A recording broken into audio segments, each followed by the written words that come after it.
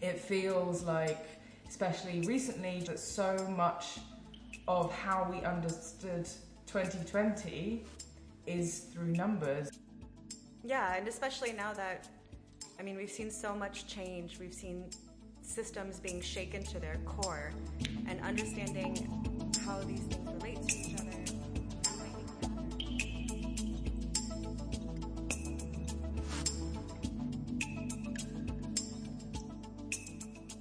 I'm Sarah Cooper. And I'm Sabrina Faramazi. And we are data journalists based in Berlin, but looking and working everywhere.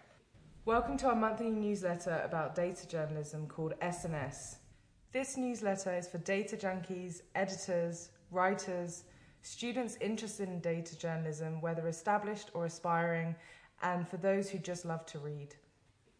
We know there are a million newsletters out there, but we promise you'll love this one. S&S will cover everything. Politics, sure, but also culture, travel, science, society, and all sorts of other weird and wonderful topics. We want to create a space to connect the community, particularly those based in Europe, and explore how to tell human stories with data together.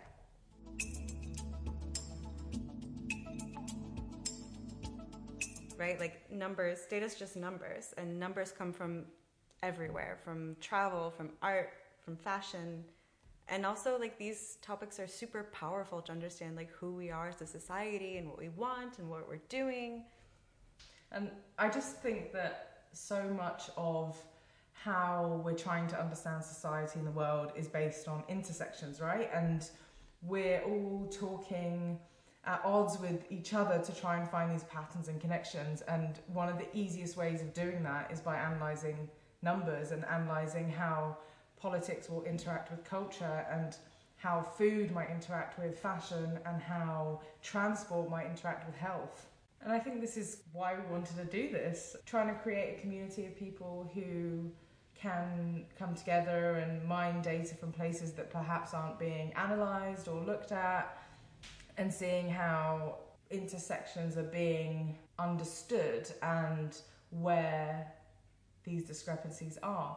Like, numbers are just a really great way to guide conversations, and it's not like just because something is a data point means it's a fact, but it's great to add nuance and add depth into conversations by looking at what the data actually shows us.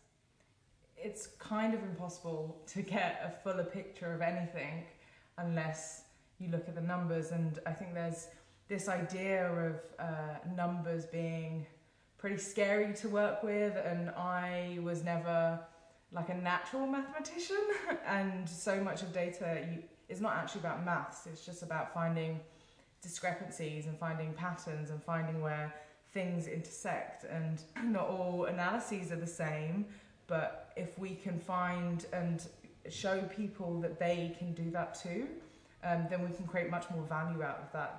Yeah, and especially now that, we've seen so much change. We've seen systems being shaken to their core, and understanding how these things relate to each other and finding patterns by analyzing them, by looking at numbers, is such a good way to figure out where we are and where we need to go now.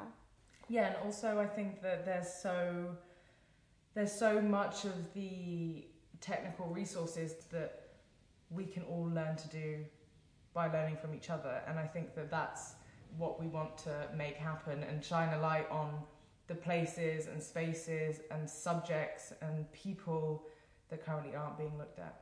Right now this is just a newsletter, but we hope that it will grow into a community space. We hope that we can connect people to each other, freelancers who are working with data, editors who want to commission data, people who are looking to understand the world through data can come to this space and find data, but also find each other.